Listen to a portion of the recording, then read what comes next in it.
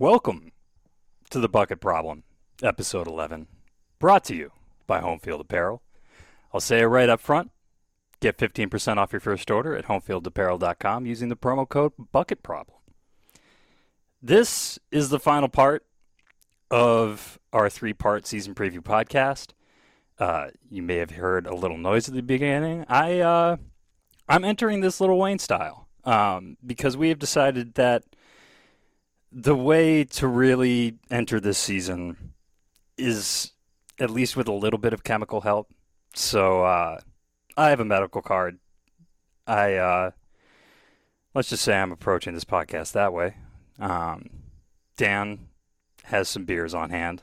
Connor and Alex have also joined and will be relaxing in their own fashion, although maybe not going quite as hard as me and Dan. I think this was originally going to be Dan's 3-beer preview podcast, and then we decided to just expand it to the entire crew. So welcome, everybody. Dan, I can hear you have cracked your beer. How are you feeling tonight?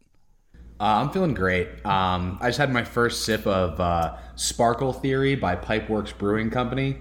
It's a hazy India Pale Ale with Sabro hops, 7% alcohol by volume. I got a 4-pack of Tall Boys, and so this is when I think I do my best football analysis when I've had a few beers. I think we'll test that theory on the record. Yeah, exactly. I think I'm going to be more correct than I ever have been on this podcast, which is a high bar already. So a truly massive bar. We are God. I guess I've introduced Dan. I've had him say hello, Connor. How are you doing tonight, man? Hey, I'm doing great. I have to say to Dan though, if they're going to give that much detail about the beer, they better be paying us, man. Like, I need to see that money in my Venmo. That's true. I've mentioned the medical card thing. Any dispensaries, if you want to reach out, thebucketproblem@gmail.com. Holler. That's how you do it, Dan. Alex, joining us tonight for football again. Are you ready to discuss football? Are you mentally prepared to discuss football? Yeah, I just bought 2 tickets to the Washington game, so Jesus Christ! I'm all in whether I like it or not. I am going to the Western game as well this weekend, so yeah, I'm ready. I'm excited. I might have a couple beers and then chime in about the season here. Fantastic. And you have truly committed in a way that I don't think any of the rest of us have. I certainly haven't purchased any tickets yet. Before we jump into the real segment 1 of this podcast, which is our game-by-game schedule preview, we did not cover the special teams in either of our previous 2 podcasts. It is technically part of the game, and while it is very difficult to predict, we can at least go over it. So, Michigan comes into the season with returners at kicker and punter. Jake Moody, the former walk-on, is a career 17 for 24 on field goals with a long of 48 and a perfect 32 for 32 on extra points. He was 10 for 11 on field goals as a freshman and 1 for 4 in 2020. So if you want to just chalk that up to 2020 being a weird year, that's fine by me. If you want to chalk that up to college kickers being weird, that is also fine by me. There are a couple options behind him if things go sideways, and you never know because college kickers. At punter, it's a competition between returner Brad Robbins, who was a hyped recruit coming in, ended up being replaced by walk-on Will Hart after some struggles, and then ended up replacing Will Hart last year after Hart struggled and averaged a pretty solid 45 yards a punt. So he probably is your guy for right now. If he's not, there is a quote-unquote 5-star punter, at least from the kicker-only recruiting services, in Tommy Doman on campus, so at least 2 options there. At kick returner and punt returner, I think Blake Corum might be the guy returning kickoffs. We are hearing Ronnie Bell as a possibility at punt returner, which I think is concerning to some of us, not for reasons related to Ronnie Bell's punt returning ability, but more maximizing your roster. So I'll throw it over. Connor, I know you have thoughts on that, so I'm just going to throw it straight to you. So I'm sorry to make Michigan fans relive this, and I might be getting it wrong. You can correct me if someone else remembers it differently. But I remember in 2019, I think it was the Middle Tennessee State game, the opener. Michigan's, I forget who they threw out there to be the punt returner initially, but their first punt returner got hurt. So they put Lavert Hill, indispensable upperclassman cornerback and leader of the defense, back there. Because, he's reliable, right? He immediately, and remember, this is against Middle Tennessee State, immediately muffs the ball. So the ball is loose. And then he gets obliterated by like 3 guys and like limps off the field. Michigan needs to stop doing that. Stop putting indispensable upperclassmen at punt returner. Put AJ Henning or Blake Corum or one of the speedy young guys, Roman Wilson, Cade Colasar. I don't care. Just like maybe not Ronnie Bell. That's all I ask. Yeah, if you're going to put like a really critical player at punt returner, then they need to be of the Jabril Peppers game-breaking level, and the guys that Michigan have put back there who have been starters since then have not been that. So it'd be nice to see. I don't know. Yeah, that is a minor annoyance. Definitely a minor annoyance that I've had with this staff is it just feels like we always have the wrong skill set back there returning punts. I don't know how they decide it. Like maybe they just like let the players like, kind of fight it out or something. But it just feels like we always have the wrong guys returning punts. Kick returners have actually mostly been okay with. But yeah, I would just put someone back there, one of your, million speedy quick guys that we have with sure hands that's not going to muff any punts, and just like, just again, not Ronnie Bell, not like one of the only potential outside receivers on the roster. I kind of liked DPJ at punt returner. He was a little needlessly exciting sometimes, but big game breaker back there, and yeah, he was a highly touted player, but not as indispensable maybe as Ronnie Bell is this year, or as Lavert Hill was back in 2019. But yeah, I don't know. Maybe we could have Michael Barrett returning kicks. I mean, Harbaugh's best team came with a linebacker back there returning punts, so maybe we can do that again. That's all I'm saying. And he was a good returner like in high school and has returned some balls for Michigan. That's not a bad idea, actually. I like that. Yeah, in another life, he's a triple option QB that has like 15 touchdowns and is the favorite of the epic college football internet. So why not try it? We are kind of missing out. Sorry, go ahead, Dan. Oh, sorry. The only thing I was going to say is genuinely like very good thing that Jake Moody is 32 for 32 on extra points. That is no small advantage in especially in college football where. Like, I feel like the last couple years, Michigan just was constantly missing extra points with Quinn Nordine. And, so I think Michigan will maybe win a game that on, specifically a made extra point this year. So I feel pretty optimistic about Jake Moody. I like Jake Moody. He's steady at it. Are you referring disrespectfully to NFL starting kicker Quinn Nordine? Oh, boy, we're going to see how long that lasts. Bill Belichick. I cannot wait. I really cannot wait. To Dan's point on extra points, if any of y'all watched Nebraska, Illinois, and had a bet on the total, you find extra points extremely important right now. That's about all that we need to discuss on special teams. Other than that, Michigan is probably going to do a pro-style punt formation that's going to be good at not getting punts blocked and annoying in terms of the fact that like there's going to be acres of space for punt returners that just is not the case when Michigan is returning punts. However, Michigan might also block some punts because they seem to have found a flaw in the whole spread punt thing that for some reason nobody else has figured out. So hopefully that keeps up. And that is our special teams preview because kickers are weird and don't try to predict them. So we're on to the schedule preview.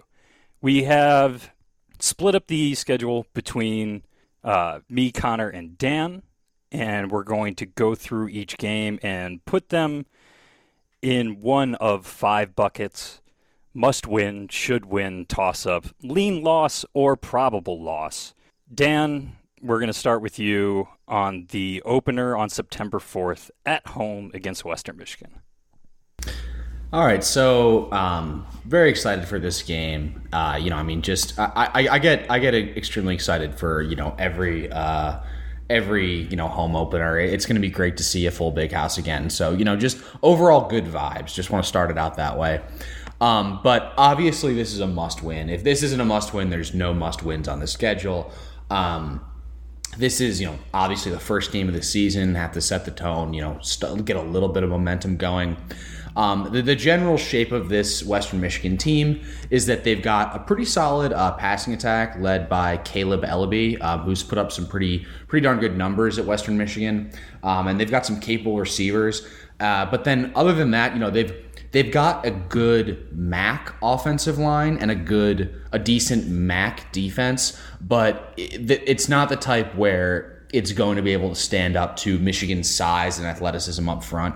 So really the things you should be looking for here, if Michigan isn't winning, pretty comfortably the whole way, that's a pretty big red flag. And specifically if Michigan isn't dominating up front, that's a pretty big red flag. But overall, I wouldn't be too upset, if they get a couple big passing plays over us. I think this is definitely a capable passing attack that might even be a little bit better than some of the Big Ten ones we faced this year. So, overall, I would say, we watch the lines. If they're not dominating, that's a problem. And then watch, how Caleb Ellaby is able to, what success he's able to have against our secondary. Because if the secondary, shuts this team down, I would say that that's a legitimate positive step forward given what we saw last year. So to summarize, must win, but not a total tomato can game for this Western team. Dan, I'm going to be honest here. I don't think you have to encourage people to watch how the secondary does against any passing attack. I'm sorry.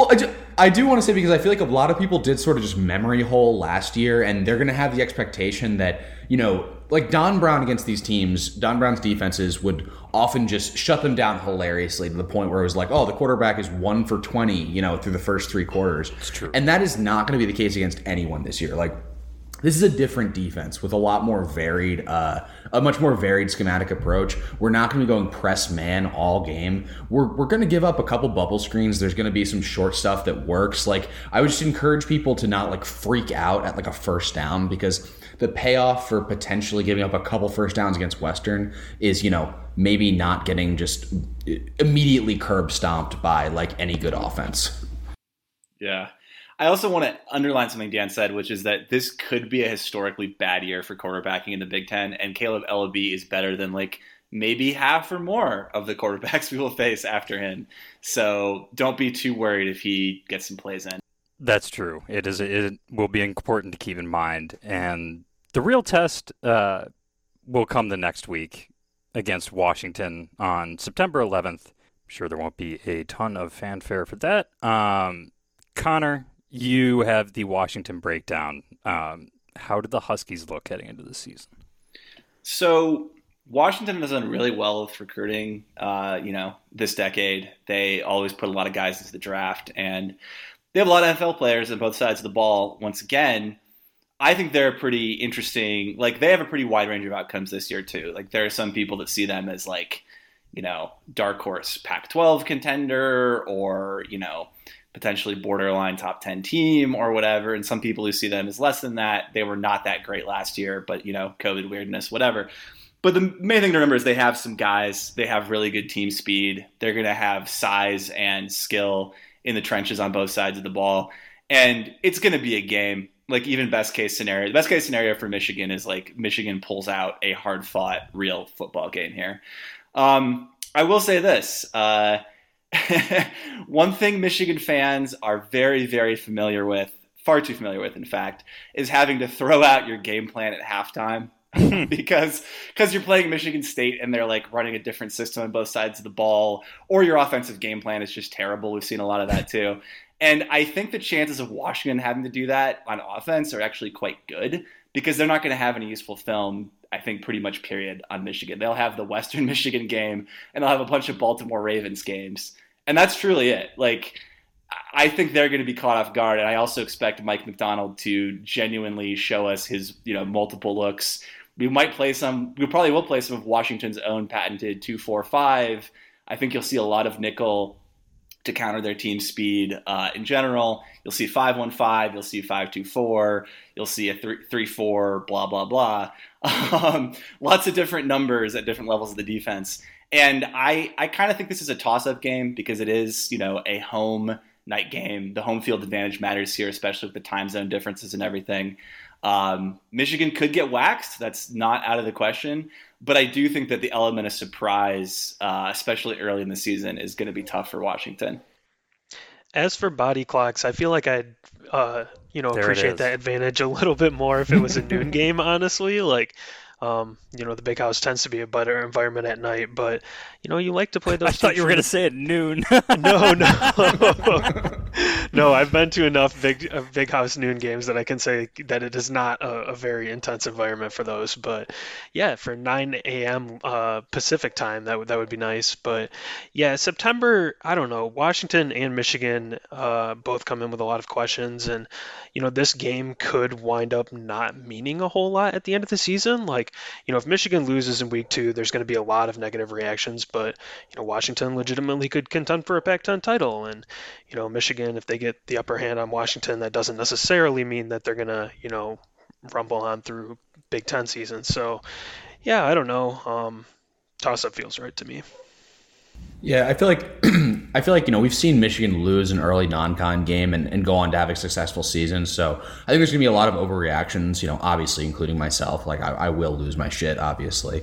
But I think that they could lose this game and still have a successful season. What it really matters is for like overall record. Like if we're looking at the end of the season and saying 7-5, Harbaugh's gone, 8-4, he stays. This could be a pretty critical toss-up there. The other thing I want to say is these guys are absolutely huge up front on both sides of the line, and I think that's the biggest advantage they're going to have over Michigan is, if Michigan can dominate these guys up front on either side, it's a huge good sign. So, I'm sorry if you heard the dogs while we were discussing the Huskies, but that's the nature of recording a podcast with your window open. Northern Illinois is up next. I promise we will spend significantly less time on them because they went 0-6 last year playing an entirely MAC schedule. Bill Connolly has put the initial win percentage for Michigan at 97. They have had an exodus from that 0-16 over the offseason. And their key transfer is Rocky Lombardi, who left Michigan State's quarterback situation because he was worried he wouldn't start. And we will get to how alarming that particular fact is in a little bit. So that's a must-win. Connor, what's the take on Rutgers? We just skipped over, that Michigan State should have kept Rocky Lombardi. I guess we'll get to that when Dan reviews that game. No, I was trying to let Dan. I want to say that I do not co-sign the disrespect for Rocky Lombardi. I learned my lesson last year. I disrespected Rocky Lombardi so hard all off season. I tweeted about how bad he was at least 100 times, and he owned the shit out of me. He's genuinely my favorite Spartan that's ever existed. He seems really cool. I'm sorry, Rocky, if you're listening to this. I want to be your friend. I do not think we should discount the fact that he could absolutely own me again. I'm critically scared of it. God, I'm really worried for Dan after beer 3. That was really sweet. The Rocky Lombardi subplot for facing like a bottom of the table MAC team, that's some bad karma for Michigan there, let's be honest. I totally agree. I will say that if that game is in doubt in week 3, we're going to be talking about head coaching candidates for the rest of the season, and that's it. But so really no losing there. Yeah. So let's go. There's no losing there. Yeah. Okay, Rutgers. Sorry, Ace. Yeah. No, we're good. Okay. We know how the Rutgers game went last year. It was one of the most epic, sagas in the Harbaugh era, which is not what you want in a Rutgers game, even though it was a road game. It did involve a heroic comeback led by Cade McNamara, our current starting quarterback. And I will go to my grave saying, I know it was Rutgers, but he played really, really well in that game. A lot of Michigan's players didn't. And I expect this to be a win. It's obviously a must-win. This is the kind of game that you've got to be winning in the Big Ten if you're Michigan. I don't think it's going to be a total beatdown. We'll see where Rutgers is by this point in the season and what the Vegas line is. But yeah, Rutgers has some real football players. I think we have to adjust to that reality. I think that the top of the Big Ten is a little bit down this year. And I think the bottom of the Big Ten, which has historically been Rutgers for several years, is up a little bit from the I'm sorry. After the Nebraska-Illinois game, I can't say that. The Rutgers themselves are up a little bit. So I don't say complete body bagging, but I think fairly comfortable win, and obviously Michigan has to win. Yeah, we will very much get to that Nebraska-Illinois game in a little bit. 2 games, in fact. But first, Dan, this is the first one that I'm kind of dreading a little bit. Michigan at Wisconsin, October 2nd. Is that going to go better than recent Wisconsin games? I'm tempted to just write this off as a loss, given it just seems so impossible that Michigan would go into Madison and score more points than Wisconsin. It just seems unfathomable. But this Wisconsin, I think there's actually a lot of X factors for this Wisconsin team. This is a classic Wisconsin offensive line. I'm not just saying that this year they truly are a very, very good offensive line, probably one of the elite offensive lines in college football. However, there are question marks pretty much everywhere else on offense. Max Berger is a pretty good running back, but I think, not really anything to write home about. I think he's more the beneficiary of, the classic Wisconsin offensive line and, running backs putting up 1,000,000 yards. And then, Graham Mertz was a 5-star and, he's their great hope. But I think that he was pretty questionable last year, not very good after the Illinois game. Also after COVID, so yeah, that's also after COVID. That's true. But I don't know. I'm trying to. I'm not giving him any credit. Also, the rest of their skill position players, I think, are just not too inspiring.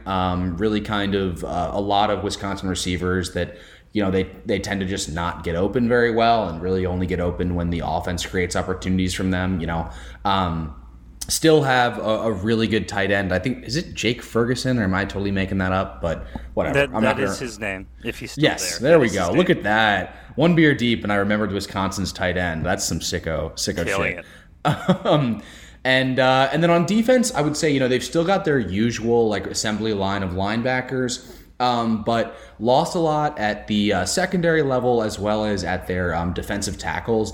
They've still got their nose tackle, who I'm not going to attempt to pronounce his name, but is very, very good. Keanu Benton. There you go. And then their other 2 tackles I think they're replacing. So there are key positions on this Wisconsin offense that if they don't just churn out, their normal Wisconsin starters, could be more malleable. But I just don't see necessarily how. I don't see how I could project a win here. I think this is going to be I'm going to say probable loss, because the fact that it's at Wisconsin, Michigan has just not been able to get a big road win under Harbaugh, and I know that's kind of a cliche stat, but it feels very, very real, that Harbaugh does struggle on the road. And the fact that, this Wisconsin offensive line is pointed directly at the weak spot of this defense. So, I'm going to say probable loss here. That seems relatively fair, given Wisconsin is going to generally function like Wisconsin, and Michigan does have those question marks on the defensive line. In better news, Michigan goes to Nebraska on October 9th. It doesn't matter where this game is. If you watched on Saturday Nebraska play Illinois, even though Nebraska really had a bad break early on in that game, swing likely the outcome, where they had what looked like an interception return deep into Illinois territory with a chance to go up 2 touchdowns early. And it was negated by a kind of iffy roughing the passer flag. And then Illinois goes on to win because Adrian Martinez has followed the Taylor Martinez career path as a Nebraska quarterback, and that is great when you're a freshman and really rough when you're a senior. He was airmailing guys, throwing. It just looked like he had no confidence in his ability to put the ball where he wanted to. So things do not look particularly promising for them on offense. They have never been particularly great on defense of late, and they just lost to Illinois after Illinois had Brandon Peters get knocked out in the first half of that game and replaced by Art Sitkowski, the former Rutgers quarterback, who put up some pretty historically bad numbers there and then transferred out because he lost that job. So losing to Illinois in week 0, probably a pretty awful sign for that team. Michigan will also be able to give Nebraska everything they have because after that, they get a bye week.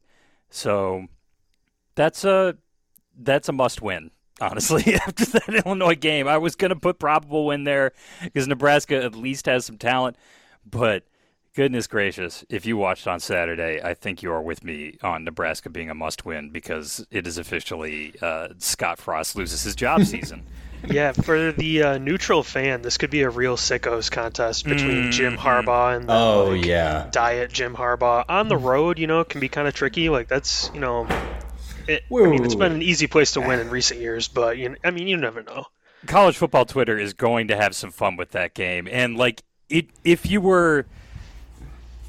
it should, in fairness, be in the probable win or even relative toss-up category, which is where Bill Connolly has it, or at least had it entering week 0. I don't know if it's still Nebraska favored as a 53% win probability. That seems unlikely after losing to Illinois at home.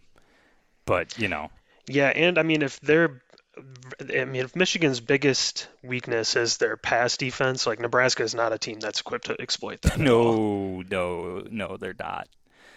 My last thing, I just want people to stop comparing Jim Harbaugh to Scott Frost. I feel like, that is, as much as I was a loud advocate of firing Jim Harbaugh last year, feels pretty unfair to Jim Harbaugh. So. Scott Frost has to win something like 32 out of his next 33 games to match Harbaugh's record at Michigan, and Jim Harbaugh took over from Brady Hoke and plays in the Big Ten East. So, yeah, don't bring that one up if you want us to take you seriously. After the bye week, Michigan faces off with Northwestern at home. That is on October 23rd. I have, for some reason, given myself these 2 games in a row to talk about. Northwestern, I'm just going to start reading you names from their offensive depth chart. Josh Preeb, Peter Skoronsky, Charlie Schmidt, Berkeley Holman. No, come on. That was Bryce Kurtz. Starting running back is named Evan. Wow. There's a second Charlie, this one Charlie Mangieri, in the starting lineup. I have not left the starters yet. Hunter Johnson, the former Clemson transfer, who, if you've watched him play recently, that evaluation missed, is the starting quarterback over pretty heralded South Carolina transfer Ryan Helinski. That apparently worked out about as well as Hunter Johnson. He is actually listed below senior Andrew Marty with an or in parentheses. That's the only one on the entire offensive depth chart, and they hit Ryan Helinski with it. Okay, hold on. Rough. You got to explain this to me. How could they have a transfer who's not playing from South Carolina, which is starting a grad assistant at quarterback this week? Literally. Did you guys see that? Yes. This is what it is like to be a Northwestern football fan. That offense is cursed. I have more names. Payne Hebert. Dom D'Antonio. Yeah, the Payne Hebert has an apostrophe in there. It's a real strong one. Conrad Rowley. Ray Nero III, who Ben Gorin has asked me to please point out is not a scholarship player, and he is on the 2 deep and wide out. I've saved the best for last. 6'5", 215-pound backup wide receiver, Genson Hooper Price. That is not a law firm. That is an actual human being who plays football for Northwestern and is on their 2 deep. Can I just say that I don't... Yeah. I don't appreciate normal, respectable Italian names being thrown in with the ridiculous names. Some of those were just guys I knew in high school, and that's not very nice. My apologies to the D'Antonios. I I just okay, like Charlie Schmidt, so and so the third, and then Genson Hooper Price. Like this is the lineup for like a national championship Princeton team from like 1912. So Berkeley Holman. Yeah, like they're really gonna run the wing tee to perfection if that's like. I actually skipped over Ethan Wiederkehr, which I feel like I need to throw in there for like some West Michigan vibes. Yeah, no, it's just an incredible collection of names, but, for like a glee club and not a football team, and that might be what their offense looks like a lot of the time. It's going to be pretty bleak. I'm not very, not super high on their defense after they lost a lot of their best players to the NFL, so... That was a very good Northwestern defense last year, but they've also lost their coordinator of freaking forever. And while Mike Bajakian was able to turn that offense around last year, despite some pretty crummy quarterback play, it was turning it around from god-awful to merely pretty darn bad. And it might be god-awful again. So Northwestern I'm putting as a should win because they somehow find a way to win games with their god-awful offense anyway. But Michigan should definitely beat that team at home. And this is the one I am most excited about, and I hope I hear a can crack before it begins. October 30th, Michigan at Michigan State, the first game we handed out while divvying up games. Dan, take it away. Okay. So, as you know, I was probably the wrongest I've ever been about anything when I previewed this game last year on my first ever appearance on the former Ace Pod. And I was pretty confident. And I just want to let you guys know I'm just as confident this year. These guys stink. Yes. This team is trash, okay? I came into this, I thought, I'm a beer and a half further along in life than when I started this podcast. And I came in thinking I was going to be respectful, but I'm not. This team sucks. Michigan State basically took last year's team, removed their two best defenders, and replaced it with a whole bunch of cast-offs from second-rate programs around the country. They're trying to convince you that Quavaris Couch, former five-star, is actually really good when he was a butt at Tennessee. Anyway, no, in all seriousness, I guess this team I think should be better than Michigan State was last year. They upgraded a lot of their depth talent by bringing in like 1,000 transfers. I don't know how many of those transfers are actually going to contribute. Probably 3 or 4 of them are going to start. They're hoping that their offensive line is finally decent after, like 5 years. By replacing their left tackle with, a pretty good Sun Belt offensive tackle. And they do have some pretty good skill talent on offense. Jalen Naylor and Jaden Reed are a pretty good wide receiver duo, probably top half of the Big Ten. And I want to say it's not Kareem Walker. It's a Walker, Kenneth Walker III, is their running back, who is really, really good at Wake Forest. So they do have some good skill talent. They're still not sure who their quarterback is. I think the coaches decided, but they haven't really told the public. It's either Anthony Russo, Doylestown native, who weird connection, actually played for my rival high school, and played. I played against in high school. He was a coward then, and he's a coward now because he transferred away from CB East to Archbishop Wood because he was scared of playing CB West. CB West went 3-0. He ducked you, Dan. And Anthony. Oh my God. He absolutely ducked. Dude, he absolutely ducked me. He did. Yeah, we went 3-0 against CB East. And we would have been 3-0 with him on the team. I don't give a shit. Fuck East. So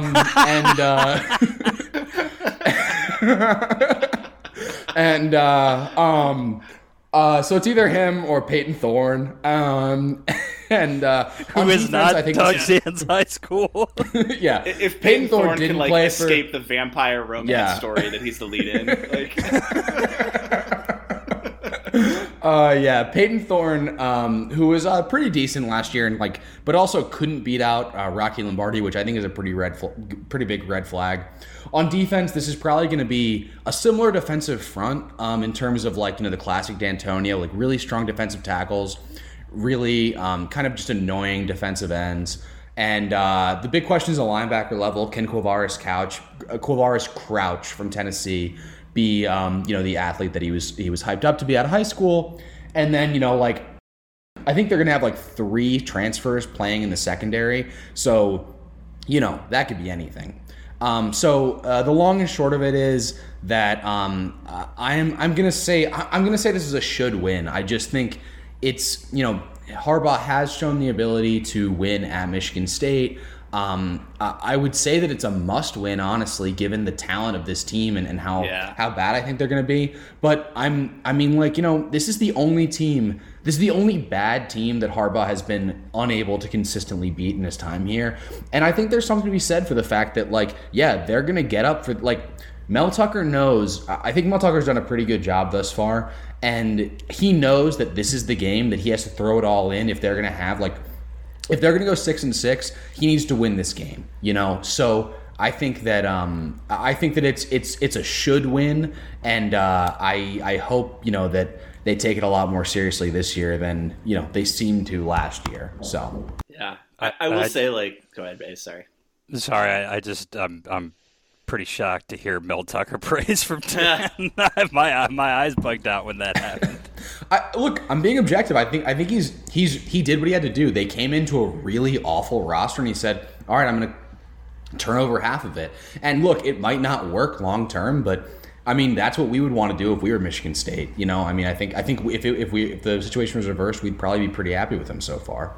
Yeah, the timing of his hire and then COVID and just where the roster was when D'Antonio left, it's been an uphill battle, and 1-0 against Michigan, even a bad Michigan team, is the best you could realistically ask from him at this point. Yeah, I think we'd be remiss if we didn't note that I've seen a lot of Spartan fans trying to claim that Ben Van Sumeren is going to somehow contribute. Michigan transfer Ben Van Sumeren. That's a really bad sign for them because he sucks.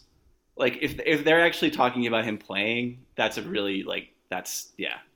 Tell us how you really feel, Connor. He was terrible. He looked like he didn't belong.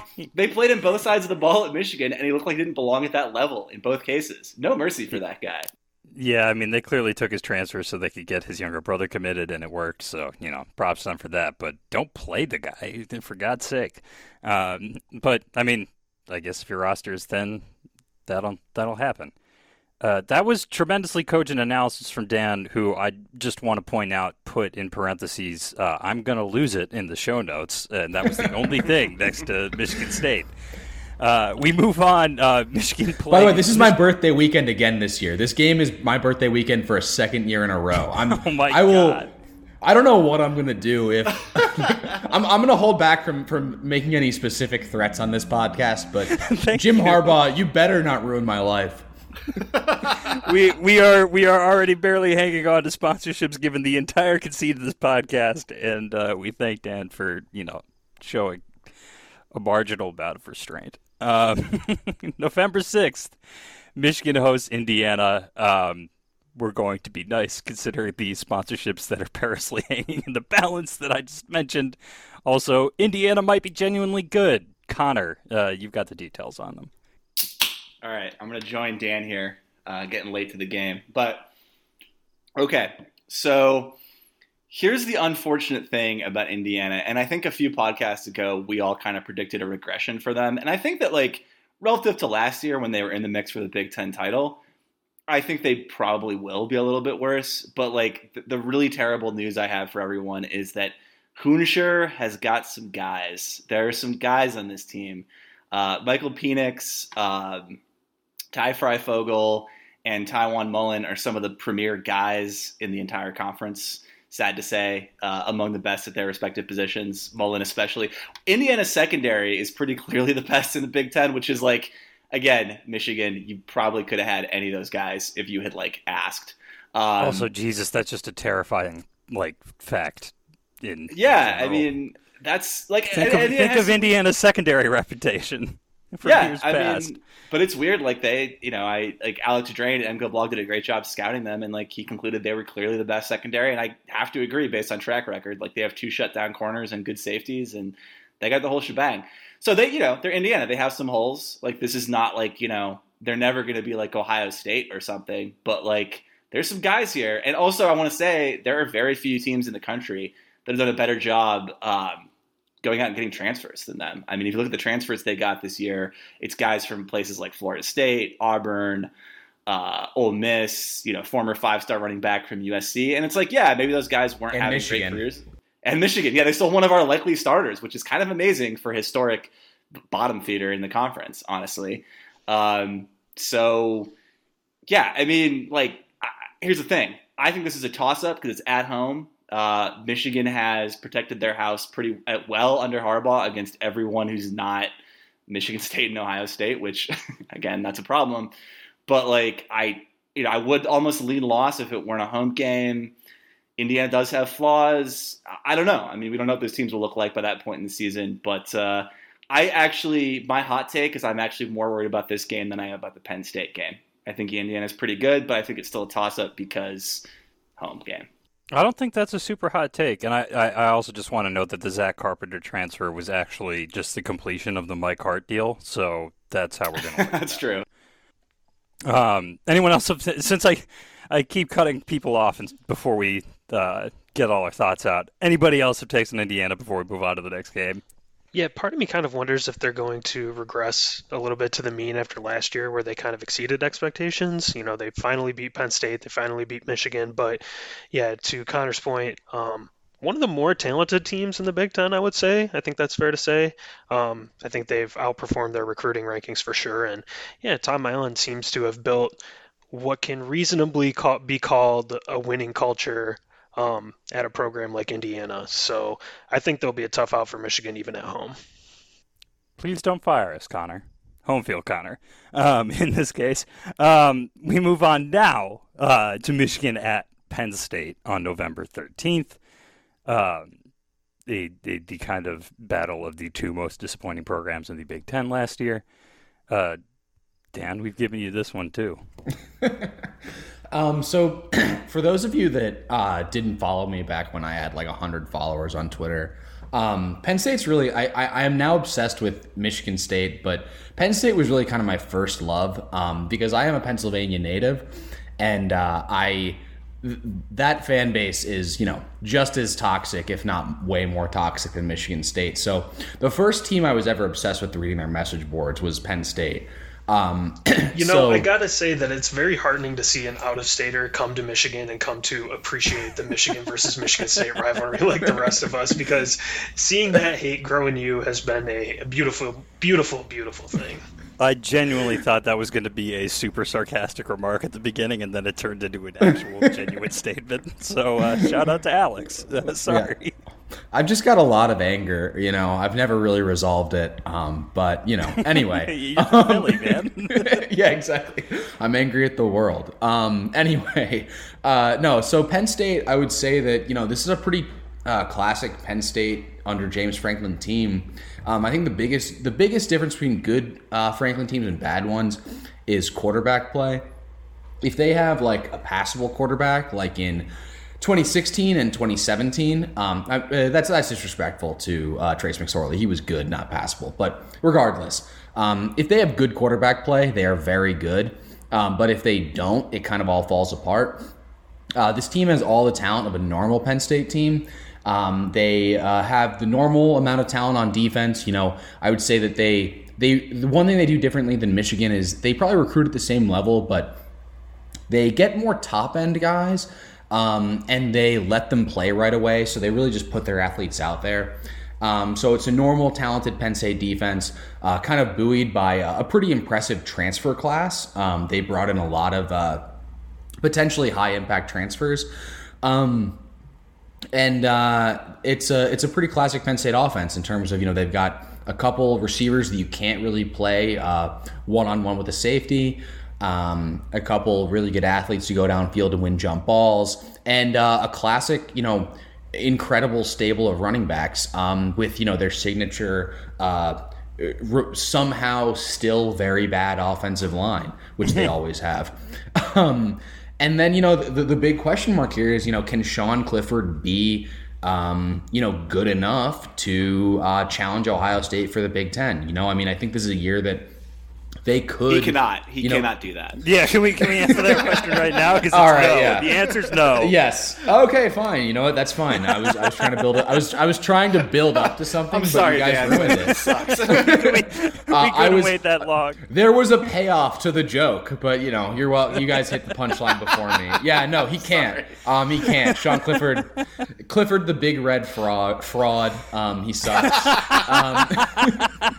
And there it was. Sorry, we really ruined it.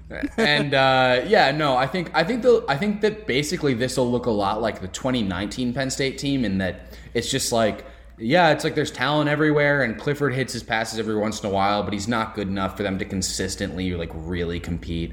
But all that said, this is at Happy Valley. This is probably going to be their whiteout. It's probably going to be a night game. I don't know. I haven't looked at Penn State's schedule yet. I'm gonna say lean loss because I don't think it's I'm more confident in this game than the Wisconsin game because I feel like Michigan is always able to hang in there with Penn State even when they're worse because Penn State's offensive line usually can't hold up to Michigan's athletes up front. So I'm gonna say lean loss, but I would be a homer if I said it was a toss up. So. All right. Anyone else want to unload on James Franklin or anything before we? I just want to throw out there kind of what I said earlier, which is I see this as a little bit more of a toss-up because okay, the national media keeps gaslighting me about Penn State. They ignore all of their flaws. They buy the hype of them getting a shiny new offensive coordinator constantly. They don't talk about their offensive line. They don't talk about how they don't have quarterbacks. And it reminds me of how Michigan was covered a few years ago when everyone was waiting for Michigan to be this breakout darling. And now people have soured on Michigan, and they cover a very similar program in a lot of ways, they're on the verge of winning the Big Ten. So I actually like Michigan's chances okay if the season is going decently at this point, though I agree being on the road at night is going to be tough. Yeah, I don't really think that they deserve the top 15 hype. I think that's a name thing for me. But yeah, I'm going to go with lean loss on this. Yeah, I do feel pretty confident that Michigan will have a better quarterback than Penn State by November 13th. I'm just not sure there will be a more complete team. Which, speaking of, if we're going to talk about incomplete teams, I get to take Michigan at Maryland on November 20th, which, as I have thought about this over the course of this podcast, have changed from leaning win to a toss-up. Because Maryland is a team that really, even last year, and they bring back pretty much all the key pieces of their passing offense, was a super explosive team. They were first in the entire country in marginal explosiveness, one of Bill Connolly's favorite stats. They were only 72nd in success rate. This was a team that either just put up a massive performance on you or didn't do anything. But they have Talia Tonga-Vailoa at quarterback, who is capable of throwing the ball deep. We know that. They have Rakeem Jarrett, a 5-star who LSU thought they had in the bag, as coming up and ready to be a breakout sophomore this year. Also Dante Demas, a really dangerous, large, deep threat. And I think about Michigan's secondary, and I start to get pretty worried about that situation. And meanwhile, the kind of question marks for Maryland are, can they turn around what was a genuinely terrible run defense last year? But will Michigan be able to run enough to keep up with what might be them getting passed all over? I don't know. And will Maryland be able to hold up front on offense? And we're kind of asking the same question about Michigan's defensive line. So, yeah, I mean, I think there's a chance that Michigan can blow Maryland out. I don't necessarily see Maryland blowing Michigan out necessarily, but it could be a game that starts to get away from Michigan as it goes on because they just start giving up bomb after bomb. So, yeah, that's my unfortunately sober, well, sort of take on Michigan versus Maryland. I feel like this could be a very like Illinois 2010 Illinois 2010 type game, where it's like sort of later in the season and like the offenses just go back and forth, scoring on each other. You just gave so many people hives by saying that. You are too young to know what you just did to some people by bringing up Michigan, Illinois 2010 so casually. I thought that was fun. I mean, I think Michigan probably wins this one because I think that I'm like more optimistic about them this year. But I will say that the week before the Ohio State game always gets weird in some way. So it is not the ideal place on the schedule for that game. I would agree with you there. I would say this is the only. Real quick, I would say this is the only one I've really disagreed with so far from any of you. I think this is at least a lean win. I mean, I still do think there are massive talent deficits at Maryland, and Mike Loxley has like I think someone said he had like a 5 and like 50 record or something as a head coach. So I don't know, but I respect you being apparently less of a homer than I am. So would it surprise if I told you that Bill Connolly heading into the season has this almost exactly as a coin flip? Bill Connolly's a hack in my opinion. So what does that guy know? That's the full Look, right there. Oh, numbers and spreadsheets, nerd. Shut up. You really have been reading a lot of RCMP, Dan. Yes. Boy. So we already kind of gave it away, but I mean, y'all know what's next on the schedule. It is the game. Michigan hosts Ohio State on November 27th. We have not assigned this to anybody. We just have a collective sigh written here before we. Thank you. I don't know, Ace. Like, I'm looking at Michigan's official schedule. I don't see any games after Maryland. I don't know what you're talking about, man. Okay, that is an attitude that I can start to get behind here. I mean, we're talking about a team that, like, their biggest question mark was quarterback, probably. And a player who has been written about as arguably the best quarterback prospect of his generation moved up a year to enroll early. Like, just fuck, man. Like, yeah, but he has funny hair, so whatever. Screw him. Yeah, that's Quinn Ewers. He is not starting because C.J. Stroud, another former 5-star, I believe, is. So, cool. C.J. Stroud's only like a 4.4 star. Okay, let's get Oh, right. Okay, yeah. So, like, in the J.J. McCarthy range, you mean? Yeah. I mean, I'll actually give my hypothesis here, which is, like, I obviously think Michigan's going to lose this game. Any sane analysis would suggest that they will. But I will say this. I kind of think the whole top end of the Big Ten, which over the last several years has been Michigan, Penn State, Ohio State, and Wisconsin, I think all those teams are worse than they were, like, in 2019 to some degree. Mm-hmm. The problem is, like, yeah, they've all gotten worse, kind of, like, you know, Michigan inclusive. Michigan very much included. And I think Ohio State might take a step back this year. I just sadly don't think it'll be against Michigan.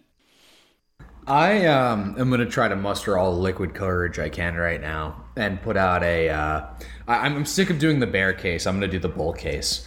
I think that if Michigan is going to win this game, it's because, you know, Ohio State has an unbelievable string of quarterback play, from Haskins to Justin Fields. And maybe this guy just isn't quite, you know, what's his name again? I'm totally drawing a blank. But, you know, maybe this guy just isn't quite up to the task of, you know, just the insane level of quarterback play that we've seen over the past couple of years. This defense, C.J. Stroud, sorry. C.J. Stroud, whatever, who cares? Michigan's going to lose this game anyway. But the point is, and I do think this defense started to take, you know, legitimate steps back over the past couple of years after losing Chase Young, and also losing their defensive coordinator who went to Boston College to be the head coach. Not going to remember his name certainly at this point. I'm surprised I'm remembering all these, I'll be honest. And I do think, look, do I think Michigan's going to win this year? No, obviously this is not a very good Michigan team. But I do think, that there are some cracks in the armor that, have been exposed over the past couple of years. And I think that if Michigan were able to put together a great team over the next couple of years, this is not the impregnable fortress that it once was. The talent level keeps getting better. I won't deny that. They're recruiting better than they ever have. But this team Ohio State has gotten exposed at least once every year since 2014. And there's no reason that Michigan can't put together an LSU-like season and be one of those teams that exposes Ohio State.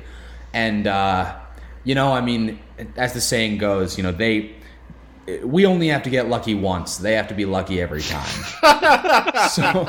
A famous football saying, yeah. Famous football saying. All we have to do is be lose lucky by once. 4 touchdowns. Yeah. Michigan's going to lose by 4 touchdowns. I thought you were going to go with Cade McNamara's famous saying, but I think we're saving that for the end of the podcast. No, I'm saving that, yeah. I would say, I actually do. So what Dan's saying, and again, I don't think Michigan's going to do it this year. But Ohio State, here's the thing, right? Day almost is not. Brady Hoke. Yeah, Day is they not did lose to Brady Hoke. That's true. Day is not. I mean, there is a little bit of rot is not quite the right word, but Kerry Combs is kind of a shitty coach. He's a great recruiter for whatever reason, and their defense, Alex Drain was ranking their position groups. Their defense does not look anywhere near as good as it was 2 years ago. The one problem is they have Larry Johnson, maybe the best defensive line coach in the country, with just a ton of 5 stars. So their line will be good, but they don't have the Chase Young types. Their secondary doesn't project to be that special. Their linebackers have been a problem for them a ton. More often than not, their linebackers are we watched some NFL Combine film. Yeah, Tough Portland. and their linebackers this year don't seem like they're going to be that amazing either. And again, they'll have guys emerge because they have so much talent. But again, if I believe that Michigan's offense could light people up, I'd be all right, well, maybe Michigan can just get into a shootout with these guys. I don't think Michigan's quite there yet, even though I like Michigan's offensive talent. But I do think it's important to keep reiterating what Dan said, which is Ohio State's not invincible. They're just very good. You can catch them on a bad day, and if you have a good enough offense, which Michigan should be trying to build, you could probably score a lot of points on them. We should point out, it's it is remarkable, even given how bad Michigan has been and how good Ohio State has been, that it hasn't gone Michigan's way once since 2011. That is a pretty tremendous streak of bad luck, and also a tremendous streak of bad football. We've watched that these have not been a fluke, but football is a fluky game. You might remember the Penn State victory over Ohio State, where it was pretty much entirely determined on 2 special teams plays. Maybe one of those happens. Let's go with that. So to run down, we haven't actually written it down, but Ohio State is a probable loss. I think it's safe to say we're all going with that, right? And that leaves us at 4 must-wins: Western, Northern Illinois, Rutgers, and Nebraska. That's rough that Rutgers and Nebraska are the 2 teams written right next to each other. Goodness gracious. 2 should-wins: Northwestern and Michigan State, who are playing each other. Goodness gracious, this is just rough all the way through. The 3 toss-ups are Washington, Indiana, and Maryland. Lean loss for Penn State, and 2 probable losses: Wisconsin and, of course, the Buckeyes. Before we get into our personal predictions and general vibes about the season and so on, and also our picks for week 1, I am not going to do our normal harassing of Home Field Connor in our Home Field ad read because we have already flirted with disaster enough. Use promo code Bucket Problem for 15% off your first order from homefieldapparel.com. North Carolina is this week's Big News Saturday school. I mentioned on Twitter that the first piece of non-Michigan gear I ever owned in my life was a fitted UNC hat with the little footprint logo on the back where the strap would normally be. Uh, and I wore that dang thing until it completely fell apart. It was a very beloved piece of clothing for me for a long time. That powder blue is just an extremely cool look, especially for. I mean, when I was growing up, it was like the Vince Carter and Antoine Jamison teams playing basketball, or like Rasheed Wallace. So I grew up loving UNC. Um, you know, have some more mixed feelings about that school now, but I will definitely be copping some of the Carolina gear. So one more time, that is promo code Bucket Problem for 15% off your first order from homefieldapparel.com. If you want to use it this Saturday on some UNC stuff, I will be joining you. Yeah, All I mean, right. I'll say that UNC's had a couple of good basketball players. I'll give them that. Yeah, so some Connors bigger fans of home field or bigger fans of North Carolina than others. Apologies. I just want to say it's that lighter shade of blue that really gets me. You know what I'm saying? Like a darker blue, that would be just look like shit. But that like lighter shade, like no, that's where it's at. I mean, I'm gonna especially hold if my it was tongue some as sort of the- like like Michigan State scenario where there was a rival very nearby. That'd just be. I'm maintaining That'd be good vibes. That's all I'm Connor shut off his audio before he finished that sentence. I just want to point that out because he's maintaining good vibes. And that's what we're going to try to do as we move into this next segment. We just have written down maybe we're messed up enough to feel good about this. I wrote that down, and I may have just self-edited it a little bit. But I think we're going to save Dan for last year because I want to let him get as much. Yeah, I got to of finish my liquid beer, urine dude. as Come on. possible. So, Alex, I mean, you've been listening to us talk about this the whole time. Yeah, yeah, I've read a lot of DMs between you guys. I've chimed in with my own thoughts here and there. I'm exactly 2 beers deep, so quite a Perfect. party here tonight. Yeah, I don't know. I feel like a lot of things point to a bad season. You look at the turnover, um, in personnel, the coaching turnover, trying to implement a new scheme on defense, and then 2020 really was just a horrible season on so many levels for Michigan, and I think you can throw that out to some degree with you have the COVID year and everything, and I think there's not a lot that translates from those circumstances to this year necessarily. But Harbaugh was kind of like openly flirting with leaving the job. They signed him to a lame duck extension. I would say the vibes are pretty poor. I do think that the schedule sets up kind of nicely in that, some of the toughest games are in November towards the end of the season. So if Michigan does manage to beat Washington in week 2, that they could build some real momentum and, possibly get a little bit of national hype heading into October. But I could also see a scenario where, it's a 6-6 or 5-7 type year. So yeah, I'm excited to go back to the big house. It's going to be nice to have a real season, but there's just too many holes. And while Michigan has recruited well and has had pretty decent players, I don't think there's anything that really points to this being a particularly exceptional team for me. The good news is that your hype hitting into October and like 6-6 or 7-5 outcomes are totally not mutually exclusive. We've been here before. Yeah, I mean, you're looking at the stretch of like at State, Indiana, at Penn State, at Maryland, and then Ohio State. Like that could be a 1-4 finish to the season if things go sideways.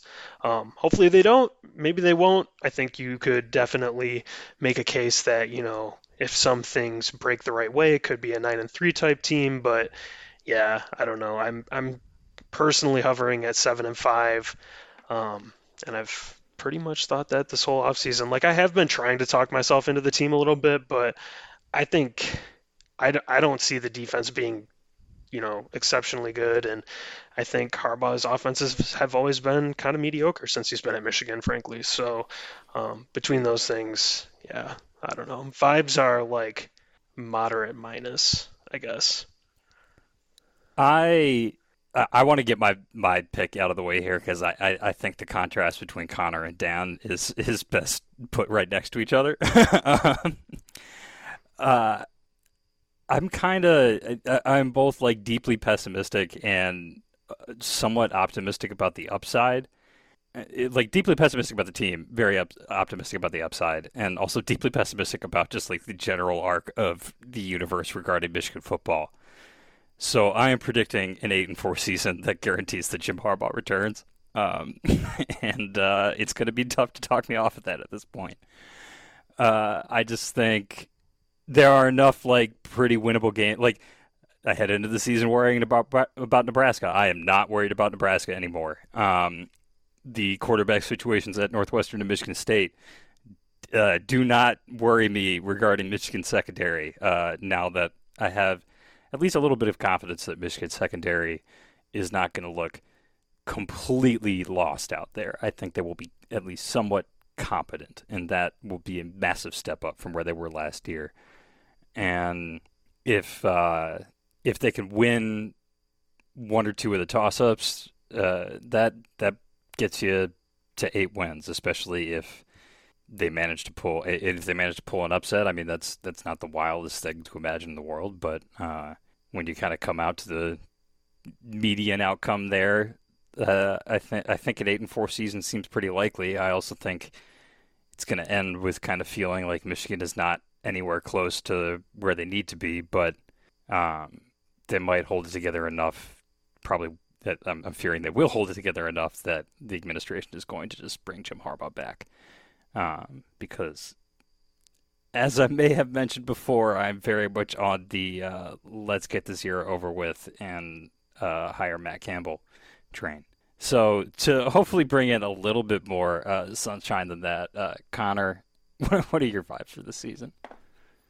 So, I mean, honestly, my vibes are a little bit better than yours, but not a ton better. I mean, part of it is that I see Michigan's schedule a bit differently than you guys. I mean, I think the Big Ten, I think that Illinois-Nebraska game, which we knew was going to be a pretty bottom feeder game, but like there were some pretty bad vibes for that coming out of that game for like the overall quality of the conference. And I think one of the things that Michigan has going for them is this might just be a very soft conference this year in a lot of ways. But here's the thing, right? I think that if we believed in Michigan's offensive coaching staff, they've assembled a really good group of guys. Like the recruiting overall has been good and a little bit down from like what we could reasonably hope for. Like we'd love to see them in the top 10 every year in their classes. But the offensive recruiting has been essentially as good as you could reasonably hope for. And they've gotten the guys they've wanted all over the field on offense for the last few years. We just need to see results. Defense is a different story, and that's one reason that I'm not like getting super optimistic here because defense is simply too thin. Even though I like Mike McDonald and I like a lot of the individual players, they don't have enough guys, and that's something that I could rant about, and I will rant about the first time they lose. But okay, offense. In all seriousness, I think Seth nailed it today. If the coaches get out of their own way and just run a reasonable system that is coherent, the run game complements the passing game and vice versa. They put guys in positions to succeed, which we've seen flashes of with Gaddis, like in the latter part of 2019 season, especially. If they have, reads that like actually involve the quarterback making reads and maybe even the right read occasionally, that's also important. But like, I think the ingredients, people can laugh, it's true, but like the ingredients are there for this to be a pretty damn good offense. Not like an elite, record setting, one of the best in the country offenses, but a very good offense. The fact that we are so hesitant to say that it will be suggests where we have been, and you're totally justified in saying you don't expect it to go there. I think the vibes, though, on offense are pretty good. And I think if we get past, if the coaching just coheres and gets out of its own way, I think people could be quite surprised, honestly. I mean, I'll go back to what Stephen Godfrey said about Michigan. As soon as Michigan has a decent quarterback, you're going to see a world of difference. That was his take. And I think that one of these guys, Kate or JJ, could be that guy. Again, I'm leaving defense out of this because I've been over it ad nauseum, and it's just going to be a wild ride, good or bad, good and bad probably this year. I think Michigan can go 9-3. I almost lean more towards 8-4 just because I see it kind of being an up and down season with such a wide range of outcomes. But I'll go towards 9-3 simply because I think that the Big Ten is going to be having a soft year, and that Michigan will be one of the teams on the rebound within that softness, not one of the declining teams. I mean, it would be hard for them to decline from last year, obviously. But, last point I want to make, and I think this is really important, I think Michigan fans don't fully grasp this. So I looked it up. Over the last 5 years, so 2017 draft to the 2021 draft, which spans every year of the Harbaugh era thus far except for his first year, Michigan is number 4 among all programs in all of college football in guys that have gotten drafted. Okay, number 4. The only teams ahead of them, Ohio State, LSU, Alabama. Michigan's had more guys drafted the last 5 years than Georgia, Clemson, Florida, USC, Notre Dame, any of those teams, which I know may sound kind of staggering. One comeback to that would be like, how high are the draft picks? Another would be that like last year they got both a long snapper and a fullback drafted. Does that really count?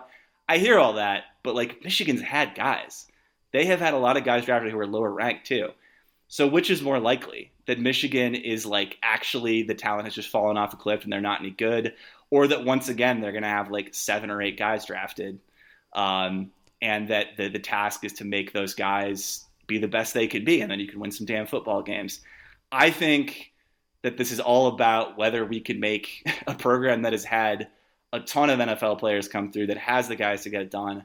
Can the coaches make those guys do what they're capable of? And I'm trying to be hopeful, and I do think Jim Harbaugh will be back next year. I think it's tough to project that not happening, so buckle up for that. But 9-3 is my pick, and I'm excited for the offense. Yeah, 9-3 is, I would say, safely in the Harbaugh returns range. And now, oh boy.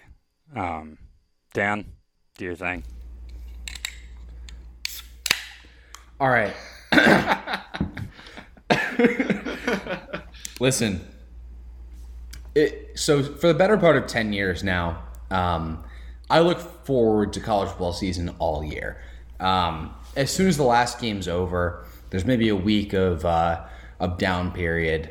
But then after that, I'm pretty much just reading previews and just consuming every bit of content I possibly can for the next upcoming year of college football. I don't know what sickness in my brain makes me want to do that, or makes me look so forward to that, but I do, and I am genuinely so excited to watch whatever Michigan team ends up, coming out of the field on Saturday. And, for the last 10 years, hope has truly sprung eternal. There's no reason that I would expect Michigan to, truly have to do what we all want them to do and beat Ohio State and win the Big Ten and, maybe compete for a national title. But I've always, hoped that they could. And I've maintained that hope in every preseason. And last year was really the first preseason that it felt like, hope didn't spring eternal, because we didn't even know if there would be a season. And by the time, the season was announced, it was we were just all so happy that they were playing football that we didn't actually think too hard about whether the team would be good. And then a bunch of dudes opted out. and then a bunch of dudes opted out, and it just became the debacle that it was, and it disappointed greater than I could have ever imagined. But I guess I'm here to say that hope still does spring eternal. My sister is a freshman at Michigan this year, it just I've been reflecting more and more back on my experience at Michigan, and I don't know, man. Like, they might suck this year. It might be greatly disappointing. It might be one of the worst Michigan football teams that we've seen. I don't necessarily think it will be, but it could be. And it doesn't matter, because there will be next year. Life doesn't end with Jim Harbaugh. There will be a next coach. There's going to be, there's a brighter tomorrow, whether or not, Michigan ever returns to its glory days of, winning a Big Ten title every year. Who knows? But that doesn't mean you won't get to look forward to next season, And so with all that said, 8-4.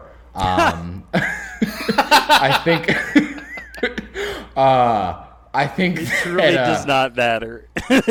Nothing matters. It doesn't matter. But look, if you're listening to this podcast, okay, statistically speaking, there's something wrong with your brain. And that forces you to be that gets you excited every time the winged helmet goes out on that field, okay? And I know, because that same thing is wrong with my brain. Something back in 2012, something triggered or 2011.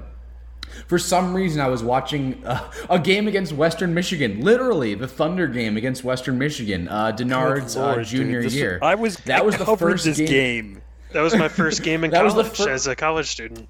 Jesus Christ! Right, that was the first game that I ever watched wire to wire. I was a Michigan fan before that, but that was the first game. And for some reason, something triggered in my brain that day that said, "You're going to be obsessed with this for the rest of your life."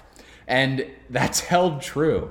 And the thing is, whether they suck or not, whether they ever return to, the glory days or not, the winged helmets are going to come back out on that field next year, and the year after that, and the year after that, until the Midwest is finally subsumed by climate change and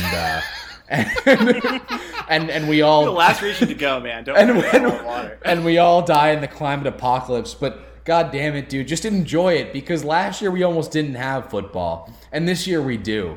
And so, it's 8-4, and just enjoy those 8 and live with those 4 and go fucking blue, man. Come on now. Yeah. Cheers. There it is. That was beautiful, Dan. Honestly, that brought a tear to my eye. I mean, I didn't feel ready for football season heading into this, and now I feel like, I'm emotionally ready for Michigan to take the field now. And there will be some real emotion watching Michigan take the field, especially in front of an actual crowd. All right. That ended on a better vibe than I expected. Before we go out, we're going to make our Week 1 picks just for the games that involve two Big Ten teams playing against each other, because we've gone long enough. And also for the Michigan game. And as we did last week, we will be making our picks against the spread and the total. Might throw in a mention of the money line if we are so inclined. These lines are from Tuesday afternoon, as they were listed on PointsBet. So don't hold us to these if they move, as they often do.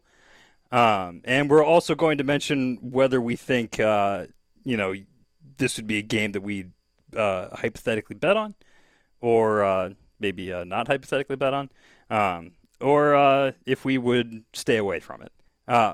We start with a Thursday night game. Ohio State is favored by 14 points at Minnesota. The total for this one is 63.5. Dan, I'll throw it to you first. This feels like, look, we all saw Minnesota against Michigan last year. Minnesota's defense did not get much better, and I don't think they added too much in the portal or by recruiting. I don't see any reason why Ohio State won't score like 85 points on this team. So yeah, I'd go Ohio State minus 14, and I'd probably just go with the over, because I could see Ohio State scoring 45 and Minnesota scoring 21 or something like that.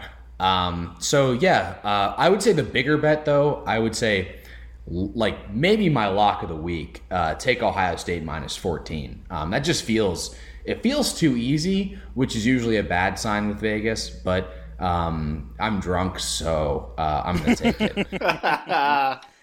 Fair. Connor? Yeah, I mean, for me to be convinced that Minnesota could slow down Ohio State, they'd have to get Antoine Winfield Jr. back from the Super Bowl champion Tampa Bay Bucks, and he's not walking through that door. But you know who is? 15 5-star receivers for Ohio State. And this is going to be one of those games where they get all 15 of those 5-star receivers a workout. Jackson Smith and Jigba is going to have 5 touchdowns somehow. It's going to be a slaughter. I think that PJ Fleck year, when they were seemingly good, will go as one of the mirages of the decade. This is going to be an unholy beatdown. It should be more like minus 24. Absolutely bet Ohio State if you can get that line. Yeah, I am also inclined to take Ohio State, even though I'm always a little afraid to make it a clean sweep. But 14 points, I was surprised to see that. And the total also feels a little low to me.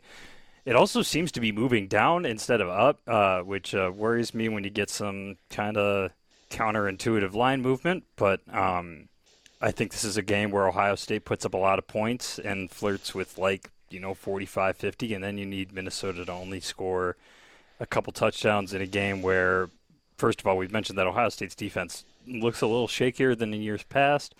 That Kerry Coombs hasn't been fantastic and is very much in charge of that secondary. And, Minnesota does have some decent passing game weapons. So I would go with Ohio State in the over, and I would think about betting both of these. Alex, how do you feel about this one? Yeah, so I placed some of these bets about a half hour before we recorded, and I took Ohio State. So we're all in agreement there. All right. Yeah, that one feels a little easy, but sometimes you try not to outthink yourself too. Next up is Friday night, appropriate for what is going to absolutely feel like a high school game here. Michigan State gets 3 points against your betting favorite Northwestern, who is at home. And the total for this game feels high at 45. Tan and Connor have differing views on whether you should bet this game. Dan, I will let you go. Actually, no.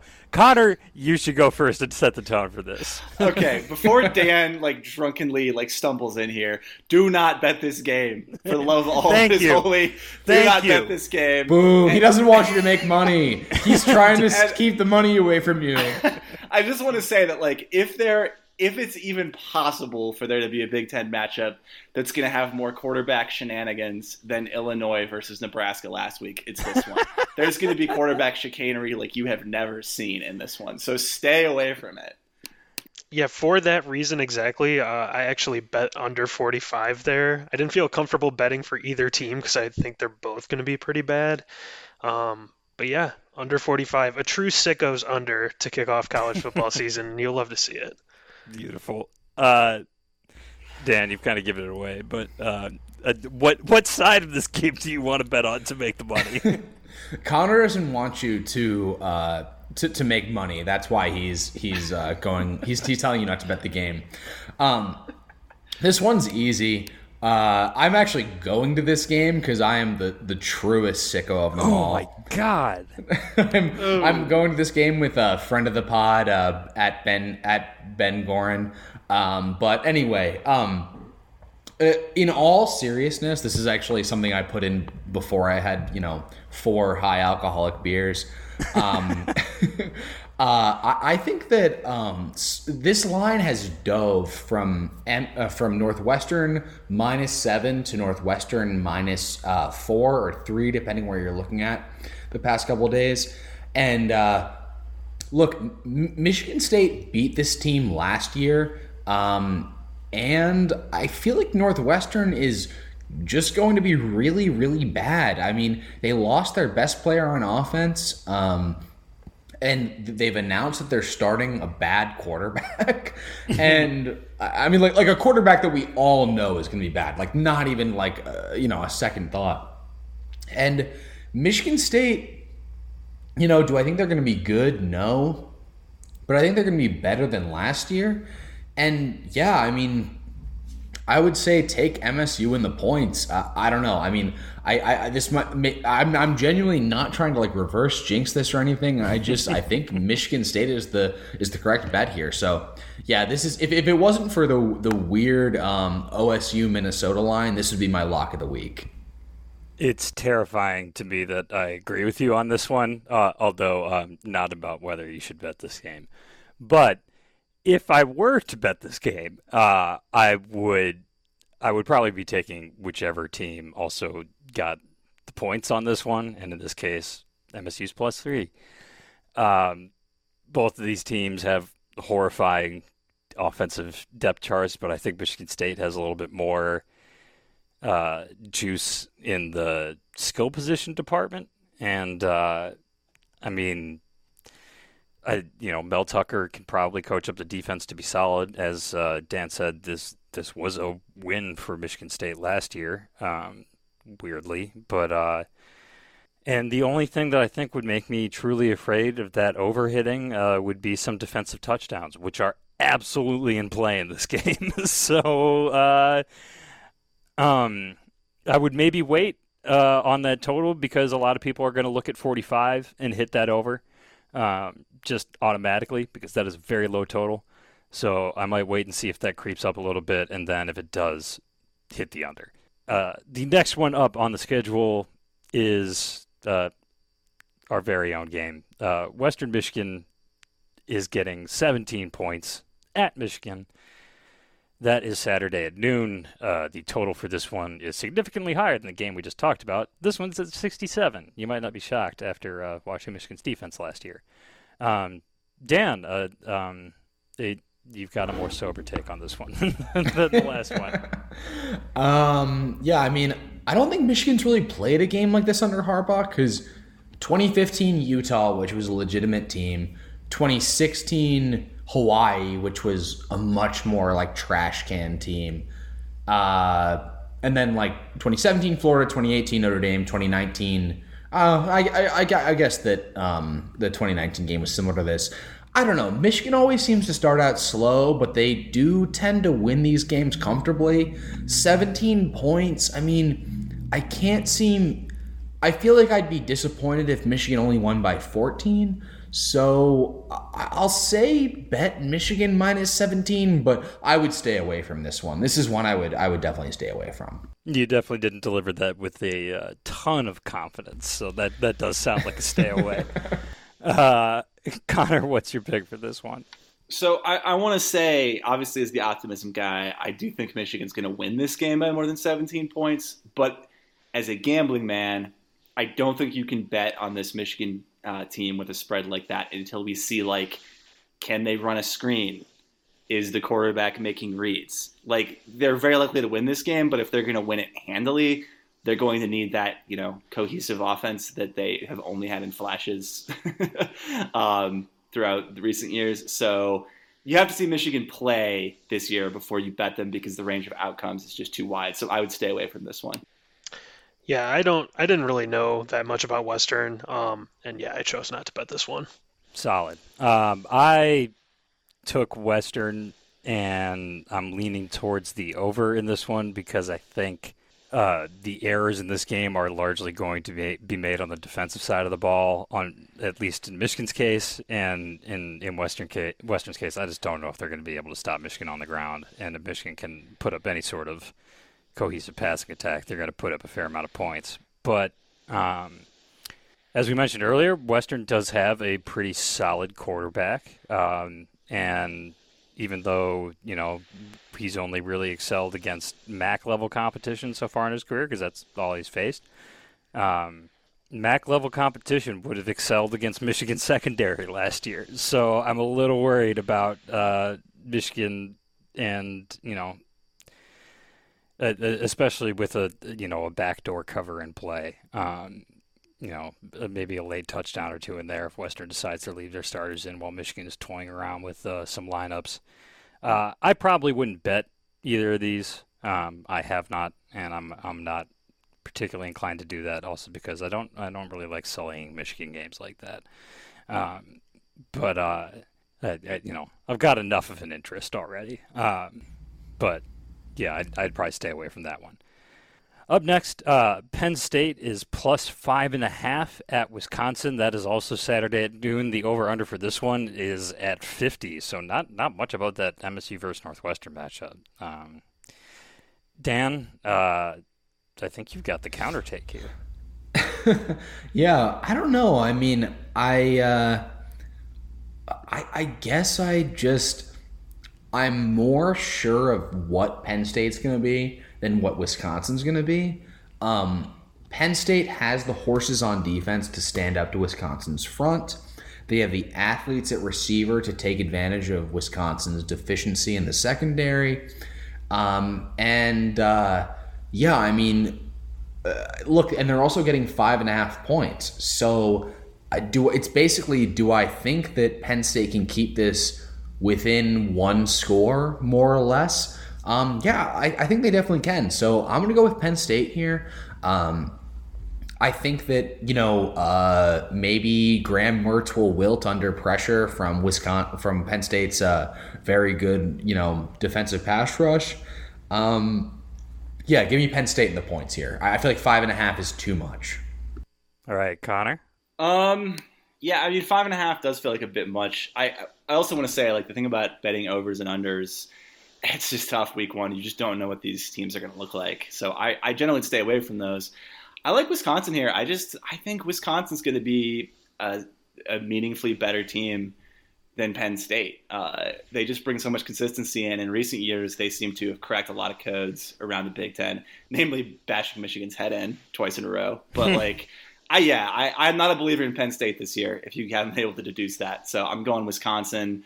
I think I'd take the over, which feels strange to say with Wisconsin, but I do think they're going to be trying to pass it at least early to see if it works. So I guess Wisconsin in the over. Yeah, I bet Wisconsin. I would also pick Wisconsin, and with a fair amount of confidence, to the point that even though they're like around the minus 225 range on the money line, I would consider maybe using that as a parlay piece with some other bets that you are particularly confident in if you're trying to make a little bit of money that way. Although that's always a little risky. But I would stay away from that total. I agree with Connor that it's kind of a tough read on this one because I could see Penn State just having a very difficult time scoring. We've talked about our skepticism about Sean Clifford and also just that Penn State hasn't had a good offensive line in a while. But I think Wisconsin's coming into this season a little undervalued because while they didn't look great last year, they got hit with COVID about as hard as any program in the country. So even after they came back, I don't think that was a fair representation of that program. And I think they're going to bounce back a little bit more. Like people are really down on Graham Mertz now after being super high on him in that first game before he had COVID. And admittedly, that Illinois defense was god-awful and was a big reason why Lovie Smith got summarily fired after the season. But I think Wisconsin is maybe not getting the hype that they should. I'm a little surprised at Iowa getting picked above them by a lot of people to win the Big Ten West, which takes us to Indiana getting 3.5 points at Iowa on Saturday in the 3:30 window. That's our marquee game this week, and I actually kind of agree with it, even though the total for it is a Michigan State versus Northwestern E45. Connor, we'll start with you because I think you have the strongest of the four of us in terms of your feel. Hoosier. That's my take here. My thoughts on Indiana. I think they're going to be pretty good this year. They're getting some points here, which I find interesting. I don't know where this Iowa hype came from. It feels like Kirk Ferentz put on a PR blitz and is just paying people off after the scandals last year. I actually don't get it. We know what Iowa is. They always hover around the 7.5 win region. I actually don't understand what people are seeing in them. I actually think Indiana. I think Indiana might honestly beat them down to make a statement to start the season, but I'm going Indiana and the over. Indiana has a lot of interesting skill players, and they like to throw the ball. They probably have the best quarterback in the Big Ten. So yeah, Hoosier. All right, Alex, I like your message, so I would love if you could deliver it. Yeah, I decided to bet the Indiana money line because I like high quality vintage college apparel from our wonderful sponsors homefield.com and a bunch of funny posters on twitter.com. So I'm all aboard the Indiana winning 10 games train, and it starts with with a straight up win here in Iowa City. Promo code Bucket Problem. Dan, your pick. So I'm on the record as saying Indiana is soy and Reddit. But I'm going Indiana here. I'm also going Indiana and the over. Parlay that shit. That's a lock. Because you want some smart football analysis right here. Okay. Michael Penix Jr. has a strong arm and he's an experienced quarterback. And that is the number one thing you need to tear apart a cover 2 base defense. Michael Penix is going to be taking apart, is going to be hitting those gap shots between the corner and the safety in cover 2. He's going to be hitting long downfield. And once they start cheating that, he's going to be hitting long downfield shots in the post against this cover 2. Yeah, I absolutely think Indiana's going to cover. And I'm also going to say it's going to go the over because Indiana's going to score 40 points, and then all Iowa has to do is score a touchdown to go over 45. So Indiana and the over, those are both locks. Just bet the mortgage on them. That's my financial advice. We definitely do not advise you to do that. I do. I know. I want to say yes. Absolutely. We would like to point out that Dan is 4 deep at this moment of some tall boys. The confidence that we have in Indiana is almost swaying me to pick Iowa. But I wrote down Indiana. I will stick to my guns here. I do think that Iowa is getting a little overvalued heading into the season because they are returning a lot from a team that was pretty decent. And they are at home in this game, which does help, but this is not a Kinnick at night situation, at least. This is Kinnick in the mid-afternoon. And Indiana, I think, is getting a little bit of the short end heading into the season because they did not have Michael Penix for decent chunks of last season, and that is, injury stuff is not built into the projections, really, or at least most of them. So I think I'm not quite at Indiana money line, although I would certainly think about it. But I would, since they're getting points, I would take them because I'm confident they can at least keep this close. I would consider betting that. I would probably stay away from this total. I would certainly not call the over the lock like as Dan would. I actually lean under just because it is the first week. And Iowa is going. One thing we know about Iowa is they are going to keep things slow. So I'm worried that the pace of that game, especially if it's tight, is not at all going to be fast enough for both of these teams to get into the 20s, which might make it kind of a rough watch. But that's your Saturday afternoon Big Ten special right there.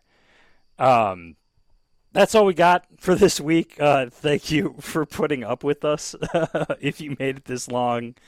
And if you haven't, please check out the offense and defense portions of this podcast where we went into a pretty detailed position-by-position preview. And, all of us were sober for those. So that was good. So, yes, subscribe to the podcast on wherever you get your podcasts. We are on Apple Podcasts and Spotify and Google. Again, still sort of the feed is weird, but I'm on my way to fixing that. These things, they go at the pace they go at. Please subscribe to the newsletter at thebucketproblem.com. Rate us, review us. Use the promo code bucketproblem at Homefield Apparel. Contact me at thebucketproblem@gmail.com if you got any inquiries or questions or mailbag stuff, because I always like getting that. That is easy posting material. Don't hate it. So, and I think we're all genuinely excited for football season. And goodness gracious, I'm now looking at how long we've been recording, and I need to wrap it up. Have a good week. It's game week. Let's go. Let's fucking build on this shit, boys. Let's get it. Get it. What happens if we went out, huh? Who's gonna remember all the fucking games before, man? We went out. We did our job. We said we're gonna dominate the second half of the season. Let's build on the shit. Let's fucking yes, sir!